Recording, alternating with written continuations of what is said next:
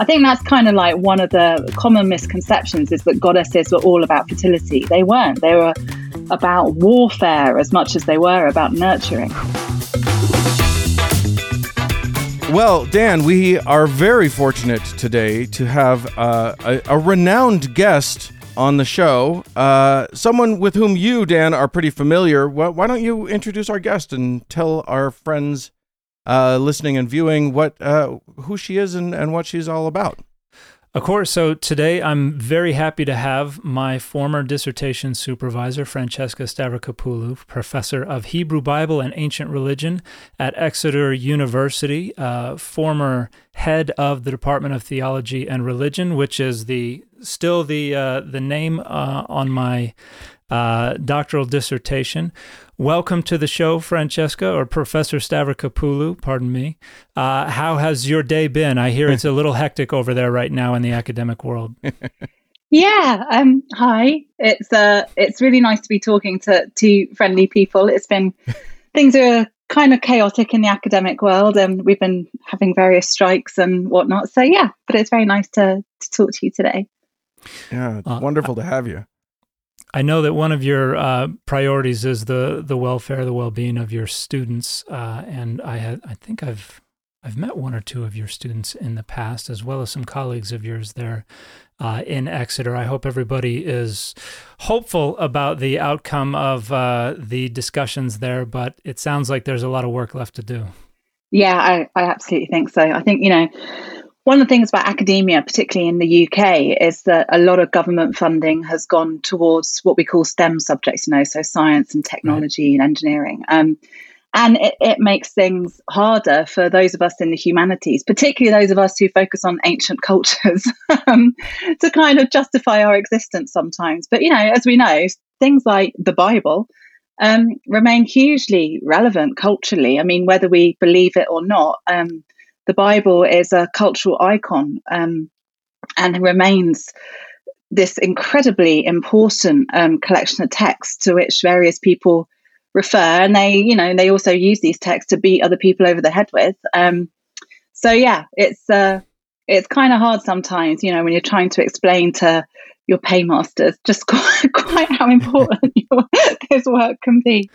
Yeah, we have similar concerns here with the corporatization of higher education, and ironically, the Bible is frequently embedded in the very ideological foundations of those movements towards that corporatization, right. Which seeks to try to invalidate some of the research that you and I and others are doing. Yeah, that's an interesting point, Francesca. You briefly mentioned that, you said the Bible's important whether you're a believer or not. You're not a believer, is that right? Yeah. I'm never have been, and I never will be. Do you find pushback in the world of biblical scholarship because of your atheism? That's a really interesting question because, I would say that most scholars in my field are religious in some way or another. We have a lot of Jewish colleagues, a lot of Christian colleagues, and every kind of flavor therein, people that are studying these ancient texts and cultures and archaeological sites. But more often than not, people tend not to, I say that. There's no reason why somebody who has a religious commitment or investment in these texts can't produce good scholarship. They absolutely can, and they absolutely do. On the other hand, sometimes I think some people have found me unsettling or are a bit uncomfortable with me because I am quite outspoken about my atheism, but primarily because I'm often on a public stage, or I've found myself on this public platform, and people will always assume, oh, you study the Bible, you must be religious. And when they realize that I'm not, they just can't understand it. So people think, oh, were you religious and you lost your faith through the academic study of the Bible, which is not the case at all. I never have been religious. I was just really interested in these texts.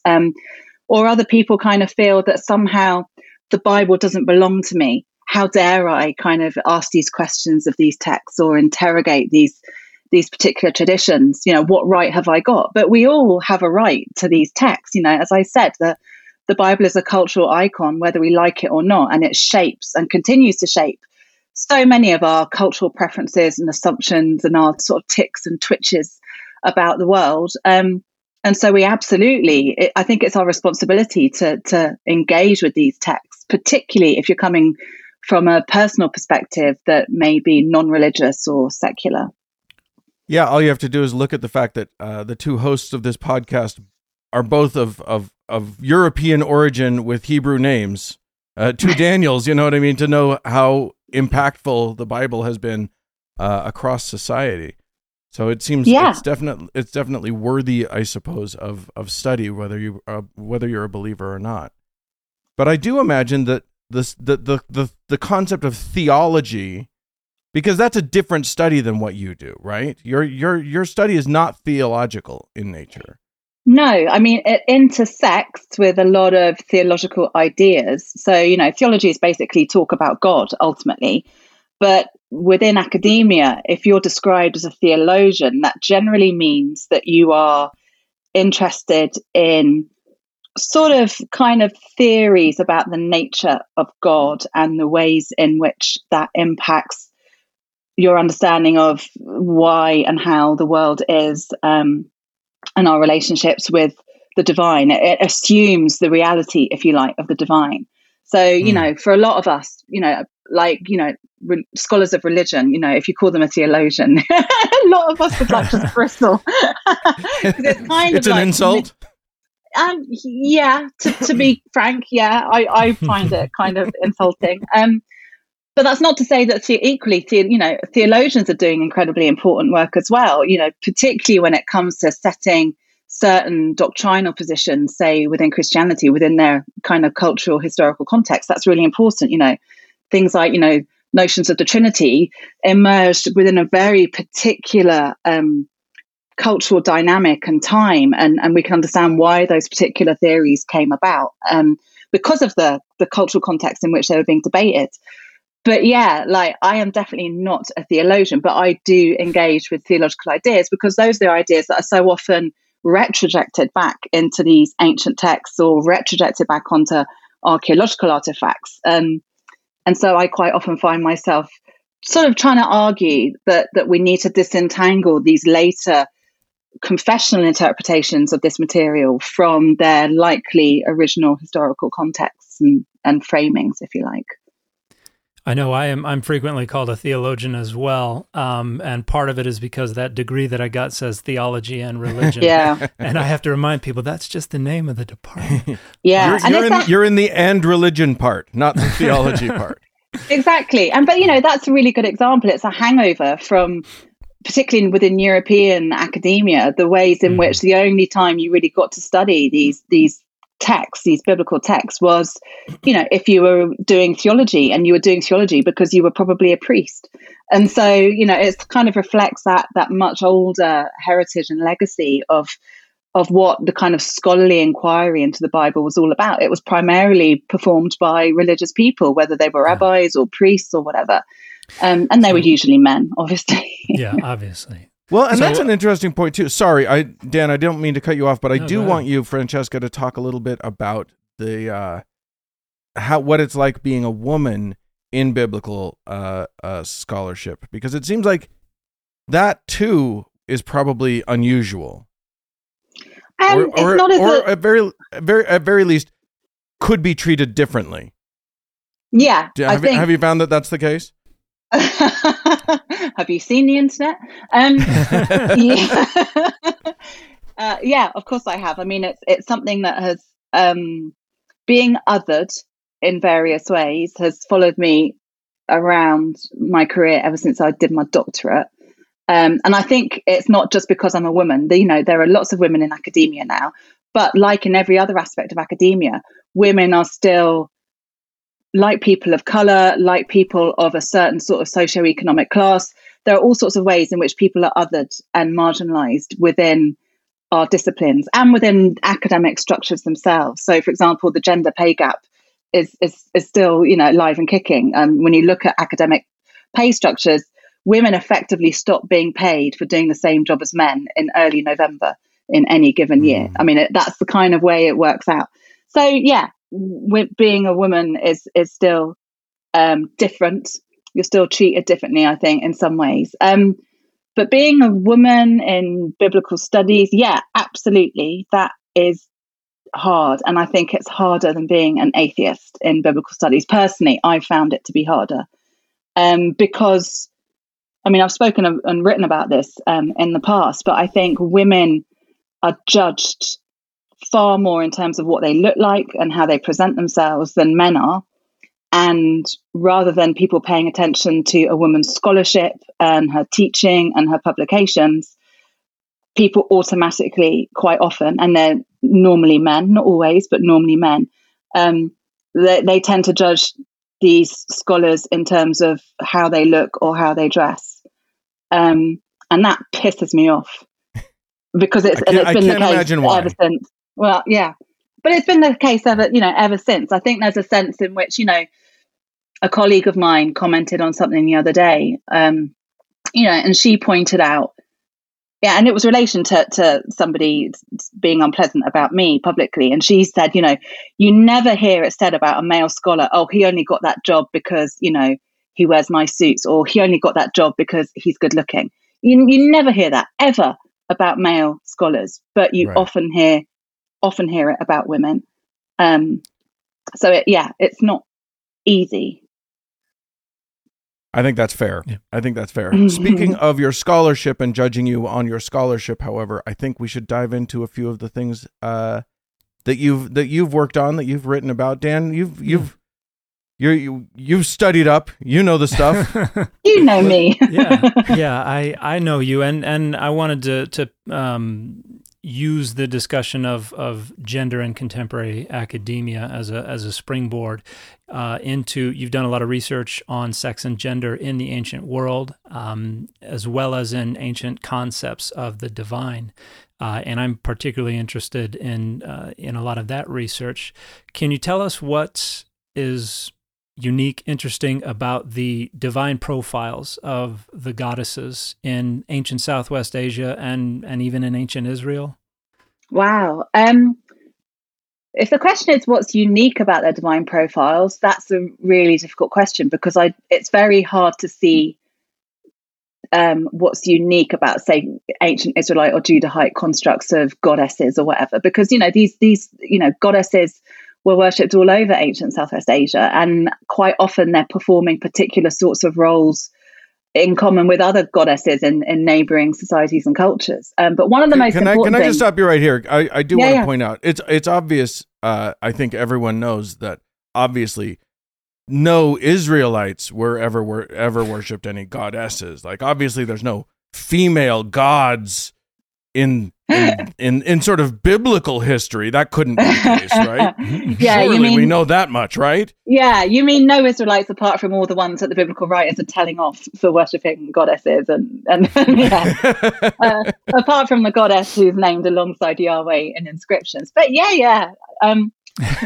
goddesses were absolutely part and parcel of ancient Yahweh religion, and so we know we have inscriptions from the 8th century BCE, Hebrew inscriptions that refer to Yahweh and Asherah together, and most scholars are now agreed that this seems to index particular religious assumptions that Yahweh and Asherah were kind of like a divine pair, and Asherah played a role in mediating, in particular, divine blessings from Yahweh onto certain individuals and back again. So she was kind of like, she wasn't like the first lady. I don't want to give that impression. She wasn't like the first lady of the divine kind of White House. She was an important goddess in her own right. And we know that from other examples, other ancient texts, older texts that talk about the same goddess. So texts from Ugarit, so a late Bronze Age city-state on the coast of what is now, the Mediterranean coast of what is now Syria. And there, she's known as Atiratu or Atheras, and she is the wife of the high god Ale. And she has a really important role in a lot of these mythological texts. I mean, she really is a power broker between Ale and different deities like Baal and Anat. But she also seems to have played an important role for certain sort of high status elite worshippers as well. We get some great stories in these myths about high status women sort of almost kind of mimicking this goddess in certain sorts of ways. So yeah, this was an important goddess, and she seems to have been a really ancient goddess. We find her under various names, worshipped all over ancient Southeast Asia, particularly the Levant area. So yeah, goddesses were important, but the main kind of assumption that people often make about these goddesses, which I think is completely wrong-headed, is the idea that somehow these were fertility goddesses. They were all concerned about childbirth and sort of sexual kind of allure and attraction and fecundity and agricultural fertility. That wasn't the case in most of these texts that we have, including biblical texts. Fertility is very much it's very frequently cast as a masculine male attribute of the divine as opposed to a female. So quite often you get female deities who are responsible for kind of shaping new life in the womb, or kind of overlooking, not always, but overlooking sort of breastfeeding and lactation and sort of childcare and nurturing. And those sorts of roles are then expanded to adult worshippers, if you like. But more often than not, it's the male or masculine deities that are particularly associated with conception, even opening and closing wombs, both animal and human, and with kind of, with being these fertile deities who are particularly responsible often for sexual allure as well. So I think that's kind of like one of the common misconceptions, is that goddesses were all about fertility. They weren't. They were about warfare as much as they were about nurturing. And the symbol of the bull is something that is associated with male deities that frequently has to do with ferocity, but just as frequently, if not more so, with fecundity, with this idea of being fertile.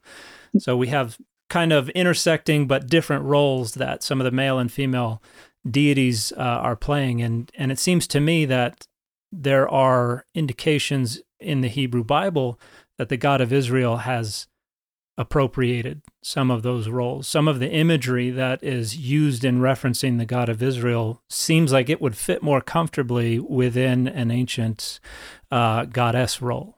Is that accurate? Absolutely. Yeah, absolutely. So in some of the prophetic texts, we find texts like in Hosea and Isaiah where God is kind of describing himself. Yahweh's describing himself as a midwife. This is a God who kind of helps to birth, if you like, even the chaos monster in the book of Job, and it kind of wraps him in swaddling bands, which is a really fabulous text towards the end of the book of Job. But in some of the prophetic books, as I said, Hosea and Isaiah, Jeremiah, this is a God who acts as a midwife. He takes the kind of newborn Israel from the womb and places the child on this kind of anonymous mother's breast, and he oversees the kind of breastfeeding. He acts as a midwife. And so he takes on a lot of these roles that probably were originally particularly associated with divine, feminine divine beings. And it's a part of that kind of gradual appropriation of these other deities' roles as what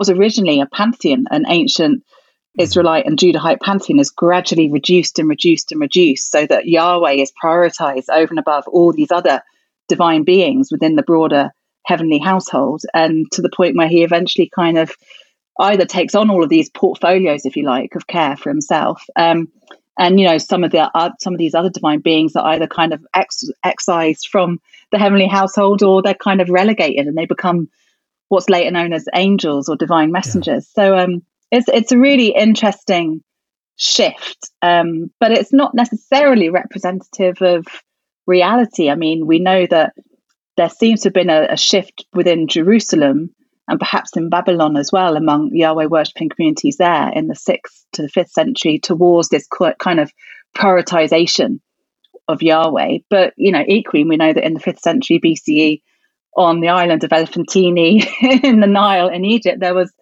a Yahweh temple was being refurbished, and this Yahweh was being worshipped alongside, at least one other goddess.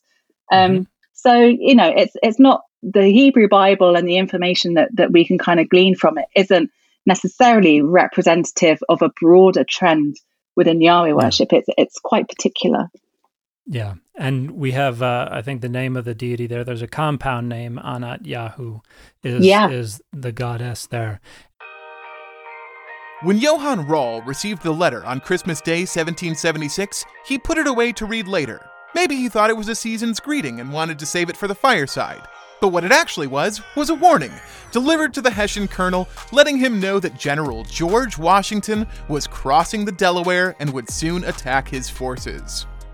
The next day, when Rahl lost the Battle of Trenton and died from 2 colonial Boxing Day musket balls, the letter was found, unopened, in his vest pocket. As someone with 15,000 unread emails in his inbox, I feel like there's a lesson there.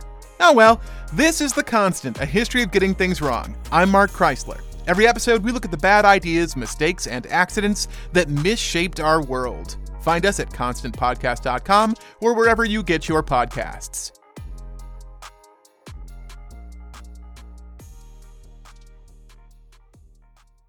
And now there's another compound name that some people associate with the divine feminine, and that's El Shaddai, based on the argument that Shaddai comes from the word for breasts. And in Genesis 49, we've got this idea of El Shaddai associated with the blessings of the womb and the blessings of breasts. Where do you land on the origins of the Shaddai title?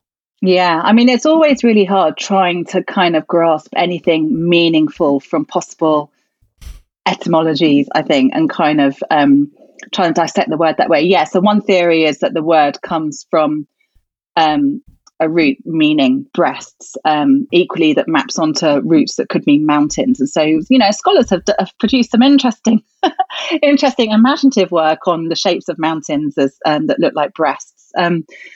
But I'm more persuaded. Yeah, I know. We have a mountain range. There's the Tetons, is a mountain range that is based on the same. So it wouldn't be unheard of.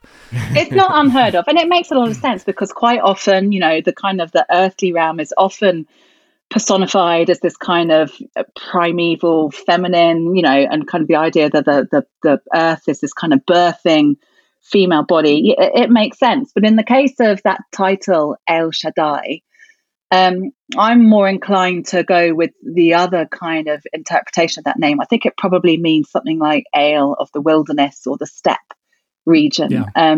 There seems to be more kind of evidence for that usage of the term. But even so, you're absolutely right. In Genesis 49, we have got this kind of series of divine blessings where you have an appeal to El Shaddai, you have an appeal to either my ancestral God or, my divine ancestor. You have an appeal to the divine rock, which seems to have been a really important, very early title of probably a masculine deity. And you also have an appeal to this kind of divine being, for blessings on breasts and womb, which some people have argued that word pair is are titles or epithets for a goddess. Mark S. Smith argues that this is a title of Asherah. So, yeah, we have traces of these goddesses in our texts, which is exciting.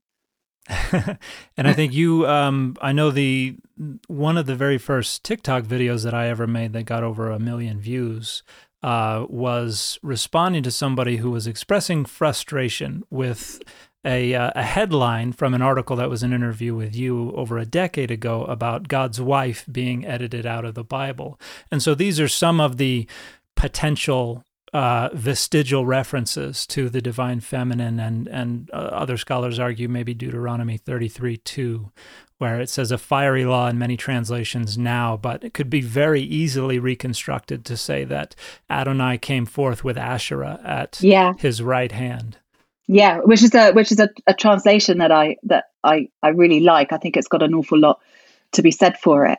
I mean, it's interesting that people do get upset sometimes about the idea that God could have once had a wife. And I think, that says a lot more about our own cultural anxieties about the nature of the divine and divine sexuality, divine sort of gender than it does anything else. I mean, there's a big debate going on at the moment in the mainstream press here because the Church of England has said that it's going to consider having a debate about whether it should change God's pronouns in prayers and various other things. So God will become they rather than he, will become parent rather than father. And people are getting really worked up about this. But I mean, people, these ancient texts that we have in the Bible, they are always being overturned, reinterpreted, overwritten in ancient context as well as in the contemporary context. And so I mean, I don't have a problem with it particularly, but yeah, I mean, very much, this is a God who is very much gendered in masculine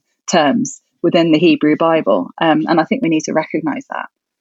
Yeah, and I know that something that I'm fond of saying is that everybody is negotiating with the text in one way or another. And this is just another example of ways that we try to make the text more meaningful or more useful to us, and we've got folks who are out there who are upset about the idea of God having a wife, but will vehemently insist that God is male, which means something. And so, yeah, there are other ways that we can upset people in the audience as well. You wrote your dissertation under the supervision of the inimitable John Barton at Oxford, and this had a lot to do with the question of human sacrifice, child sacrifice in the Hebrew Bible. It seems like there's quite a bit of discussion going on these days around that question of child sacrifice. There seems to be a shift in the scholarship, including the meaning of the word Moloch, and whether this is a reference to a deity who received child sacrifice, or if this is just a generic noun that refers to a specific type of sacrifice. Can you tell us where you see the scholarship heading, where you land on some of those discussions? Yeah, it's really interesting because, I mean, I don't want to kind of give away too much about about my age, because I feel about 100 today. But yeah, I mean, when I wrote my dissertation, I mean, it was back in the early 2000s, and child sacrifice had kind of become a more sort of provocative topic in scholarship, sort of in the mid 80s, and then no one had really talked about it since then. But in the mid 80s, these two important works were published, one by a scholar called John Day and the other by a scholar called George Hyder, and they are both arguing that the term Molech in the Hebrew Bible absolutely refers to, is the name of a deity. And they both claimed independently, and I think incorrectly, that this god Molech could be found in some of these texts from this place that I mentioned before, from Ugarit. Their arguments, in my opinion, and as I argued in my thesis, don't stack up at all. But the reason why a lot of these scholars in particular were keen to defend the biblical portrayal of a character called Molech is, I think, because it distances Yahweh from the suggestion, the implication in these texts that these children were being sacrificed to him and not to a foreign, abominable deity, that somehow child sacrifice is a kind of a foreign import, a kind of a corruption of a much purer form of religion.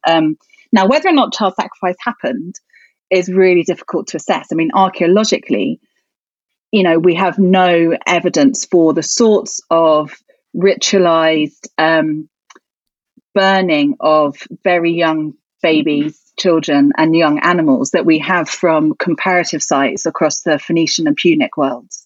So that's quite difficult. We don't have direct, clear archaeological evidence. Now, those sites in these Phoenician and Punic areas, so basically, this is where the argument about who is Molech really, this is where it comes from, because some of these sites where you have huge precincts that are clearly set apart from other sorts of mortuary sites and burial places, they seem to be very different.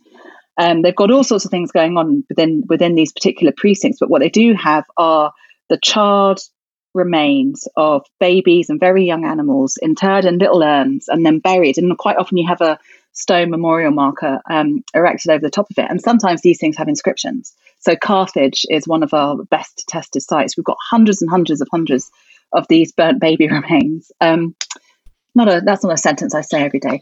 And then, but these inscriptions occasionally seem to suggest that this particular practice is a type of offering. So, and the term mulk, so from the roots MLK, seems to be a technical term for a particular type of offering, perhaps and quite often these babies in Carthage were being kind of dedicated or offered up in honor of the god Baal Hamon and his consort Tanit.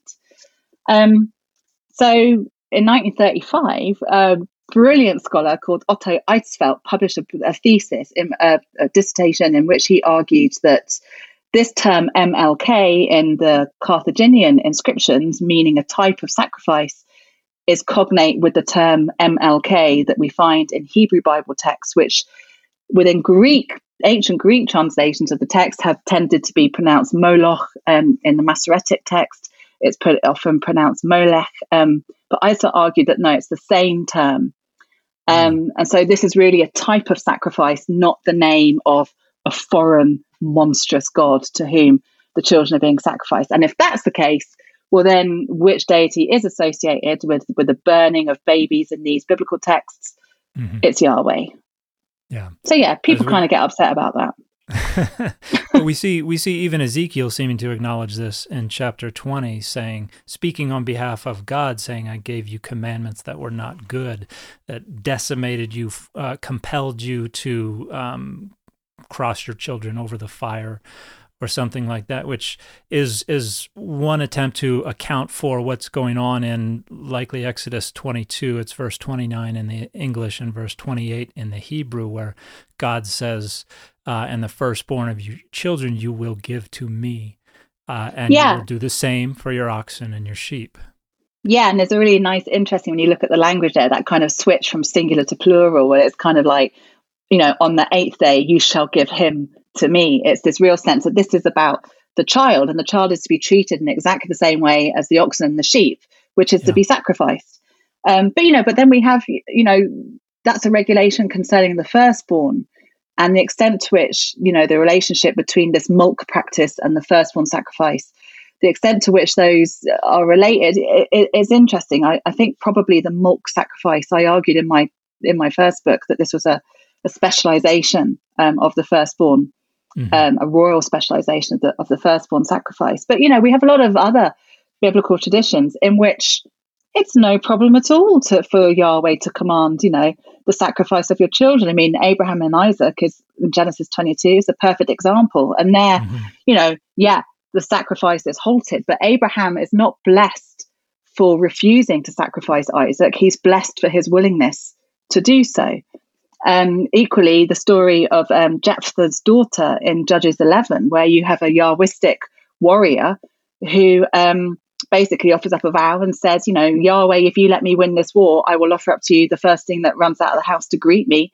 And lo and behold, it's his beloved daughter, the same term that's used of Isaac, beloved, and the same term that's used of Jesus, who also is, in some interpretations, sacrificed by his father. And Jephthah's daughter comes running out the house, and Jephthah offers him up. No comment at all from Yahweh that this is a bad thing, or that you've misunderstood, or how could you do this? It's just like, yeah, it happened. So we've got these kinds of very positive kind of portrayals of the efficacy of child sacrifice, that this is something that brings blessing within a Yahwistic context. So it's a really interesting topic, because it unsettles as well our own cultural preferences, our own ideas of what a child is. But obviously it also, this notion of child sacrifice also underlies very early Christian interpretations of the execution of Jesus. He is the beloved son who is killed. John Levinson wrote a fantastic book back in the 90s about the kind of these links between child sacrifice within ancient Jewish tradition and early Christian traditions. So there's something very disturbing, though, about the notion of a father, a divine father, who will willingly sacrifice his child. Yeah. What does that say about parenthood? It makes the Lamb of God metaphor within Christianity more interesting. I think a lot of people are enjoy that metaphor and make a lot of use of it without thinking hard about what that says about how Jesus is functioning. And things like, and some of the Psalms, the Lord is my shepherd. That's a horrific image. I mean, because this is about the cultivation and almost the commodification, if you like, of a living being in order for it to be destroyed for, its various products. Personhood, parentage, these things, the frameworks were much different anciently than they are today, but we still feel compelled to retroject our own thinking onto the ancient world and think they had to have felt the same way about these things anciently that we do today. I'm fascinated by the fact that, I know, Francesca, in your work, you've often cited the Bible as an imperfect historical text, as a text that we can't rely on as being reliable for historical facts. But I love that you're pointing out also that even though the Bible itself talks plenty about child sacrifice, we don't have the archaeological evidence for it, at least in that context. I think that's fascinating. No. I think it could be wrong about itself in a good way? Question mark. Like maybe they didn't do the awful thing that the Bible says that they did do? Question mark. Yeah, I mean, but that's the thing about archaeology is that, I mean, so on the child sacrifice thing, there are archaeological excavations that have found similar sorts of urns with burnt remains and sort of stela erected over them in what is now the modern day, in what is today the state of Israel. So that is interesting. So, date to the right kind of time. So it does suggest that this kind of cremation or ritual burning of what wasn't alien to the biblical writers, if you imagine that they're kind of working in Jerusalem, say in the 5th century or whatever.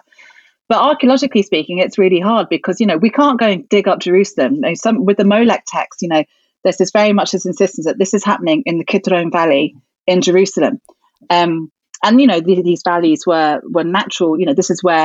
This was an entryway into the underworld. That's the way in which these valleys were understood outside of Jerusalem. And so, you do get, we've got loads of burial grounds, very ancient burial grounds there now. But you can't go digging up Jerusalem. I mean, equally, you can't go digging up Temple Mount to find the remains of the first temple, the Solomon's temple. I mean, you can't, because it's just, A, it's a modern thriving city, and B, it's also one of those cities that is hugely contested in terms of ownership, authority, access, within lots of different communities. So politically and socially and culturally, it would just be awful to try and excavate, obviously.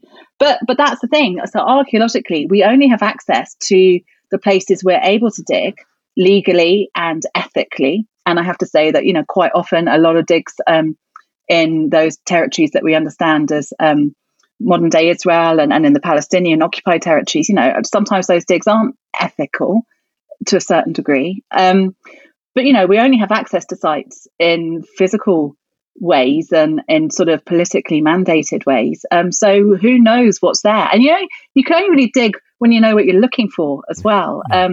So things like, archaeologists, particularly those of us who work on the Bible, archaeologists always used to focus on urban centers, like the big cities. Who are these people building these great cities? And they completely overlooked the majority of the ancient Iron Age population who lived out in the countryside.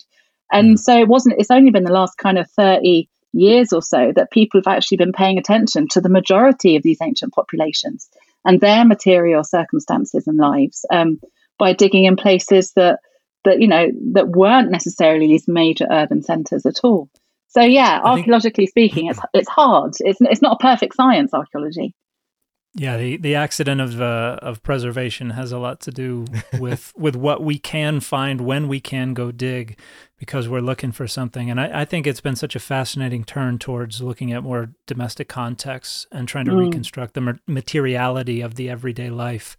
Anciently, I think that tells us so much more about lived religion, if we can refer to religion anciently, than it does just looking at what men were in charge in the ancient world.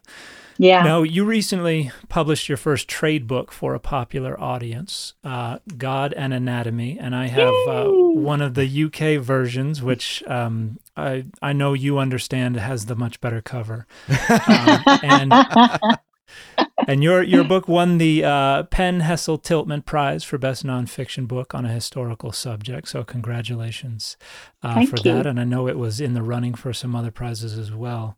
Can you tell us what questions you were seeking to address when you wrote this book? What drove you to write on God's body and corporeality and how that influenced the conceptualization of the divine and how people lived their ideologies anciently?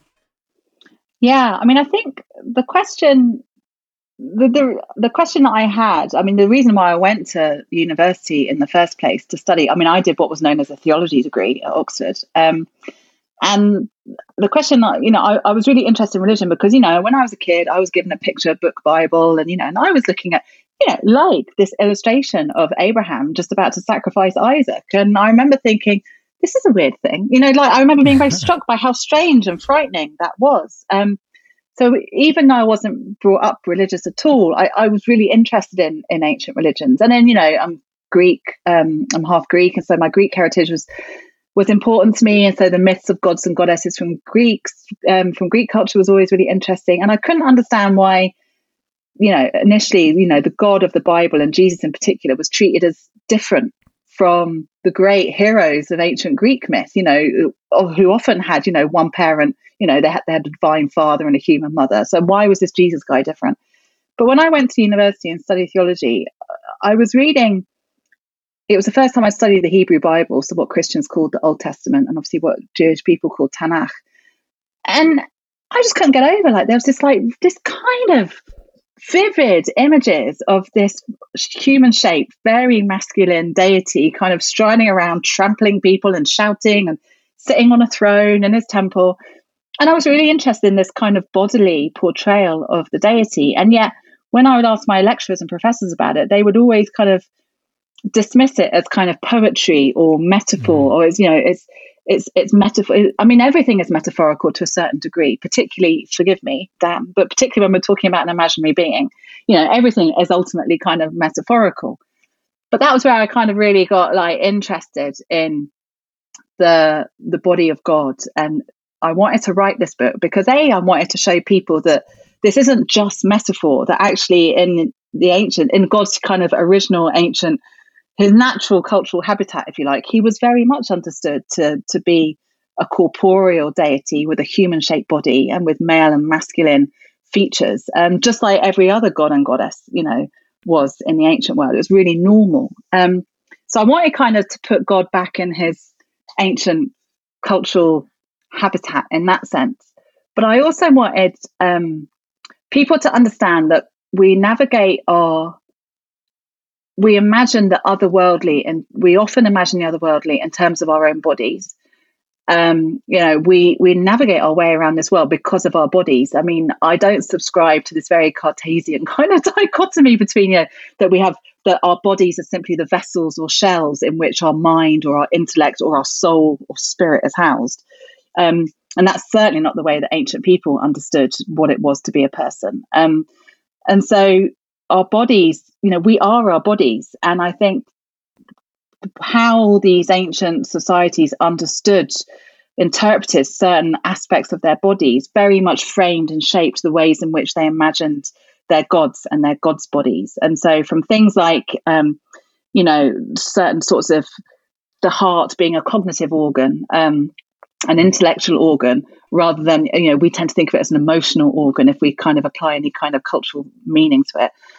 The way that the belly was understood to be the seat of certain sorts of emotions, the nose is the place of anger, the territoriality of the feet. All of these sorts of things have shaped the way in which God's portrayed in not just the Hebrew Bible, but in New Testament texts as well. And I kind of wanted to take the reader on a journey through the early history of God by kind of stripping the deity and kind of showing what this God's body was understood to be like. And it was fun to write. It sounds like it. I listened to the audio version that you narrated, and I can tell when you're kind of giggling in the background a little bit. But it was so hard not to do accents as well, not to do voices for God, because I do that in my lecture. And I think you do kind of strip the deity in a somewhat literal, non-metaphoric sense. And in some of the discussions, you've got a whole section on divine genitals, which I think is going to strike some people as a little off-putting, but it's such a fascinating discussion. And I think one of the things that I've heard come up the most in people talking about this book is your discussion of Isaiah 6 and Isaiah's throne theophany that he sees in the temple. You have a different reading of what traditionally we understand to be the hem of a robe or the skirts. Could you tell us about this reading and what's in the background of this reading of God filling the temple? It's really interesting that particular part of my book has caused such debate. I mean, particularly because I spend a lot more time in the book talking about a very similar image of the deity in Ezekiel 1, which I think is far more interesting. And I say far more about that than I do about what's happening in Isaiah 6. But in Isaiah 6, we have the prophet having this encounter. He sees Yahweh enthroned in the Jerusalem temple, and Yahweh is surrounded by, seraphim, which are these kind of monstrous, noisy, flying, burning, serpent-like creatures. And we're told, so the Hebrew goes something like, the Lord, he saw Yahweh high and lofty, and it's normally translated as the hem of his robe filled the temple. And the term that's used there for, there's no word for robe in the Hebrew. It's literally his lower extremities. That's what the word literally means. And it's often used to talk about the edges of garments. And, sure enough, iconographically, we've got lots of images from across ancient Southwest Asia of gods and kings wearing very, double-hemmed, long ankle-length robes, so that's completely fine. But in my book, I sort of say there's an illusion going on here as well. So I'm not, and I use the word illusion very deliberately.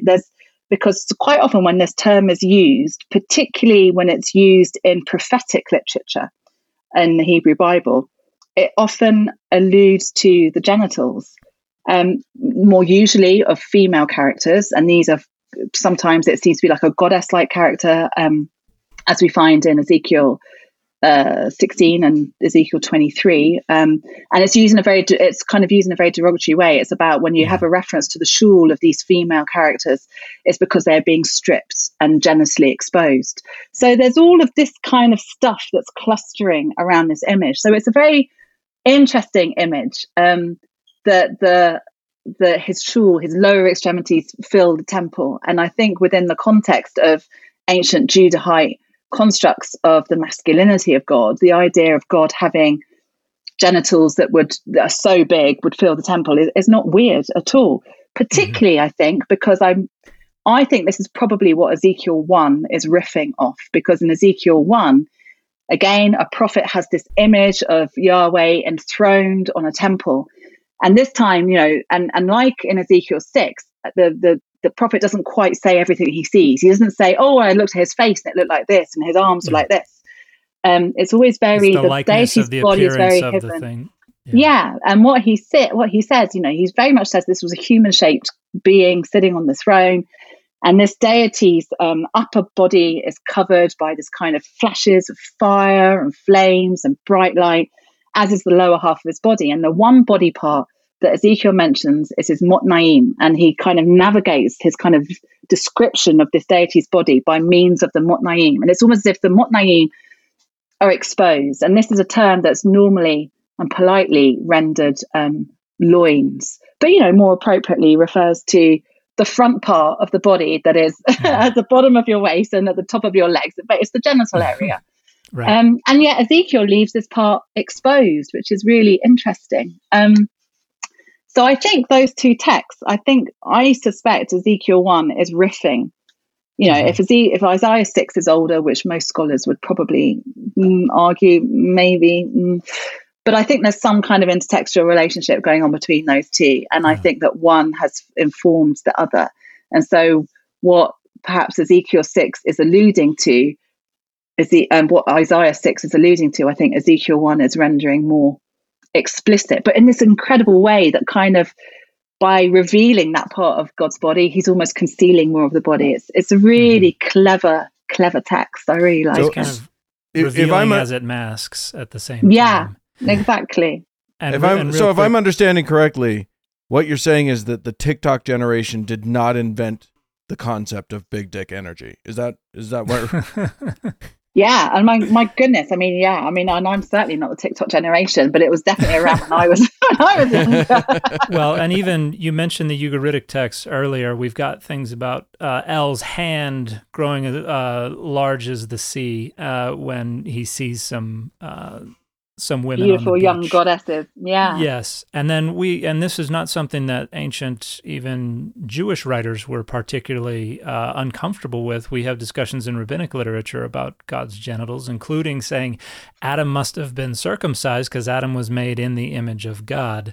Yeah. So their argument is very much that, if Adam's made in the image of God, they worried, was Adam made circumcised, or was he created with a foreskin? And they worried about it. And then they finally decided that absolutely Adam was created with a foreskin. He was made perfectly because he was made in the image of God. And because God is circumcised, then therefore Adam must have been circumcised too. So this idea that somehow God couldn't possibly have a penis is extraordinary. It's a modern hang-up. It's not, it's a kind of a post-biblical hang-up.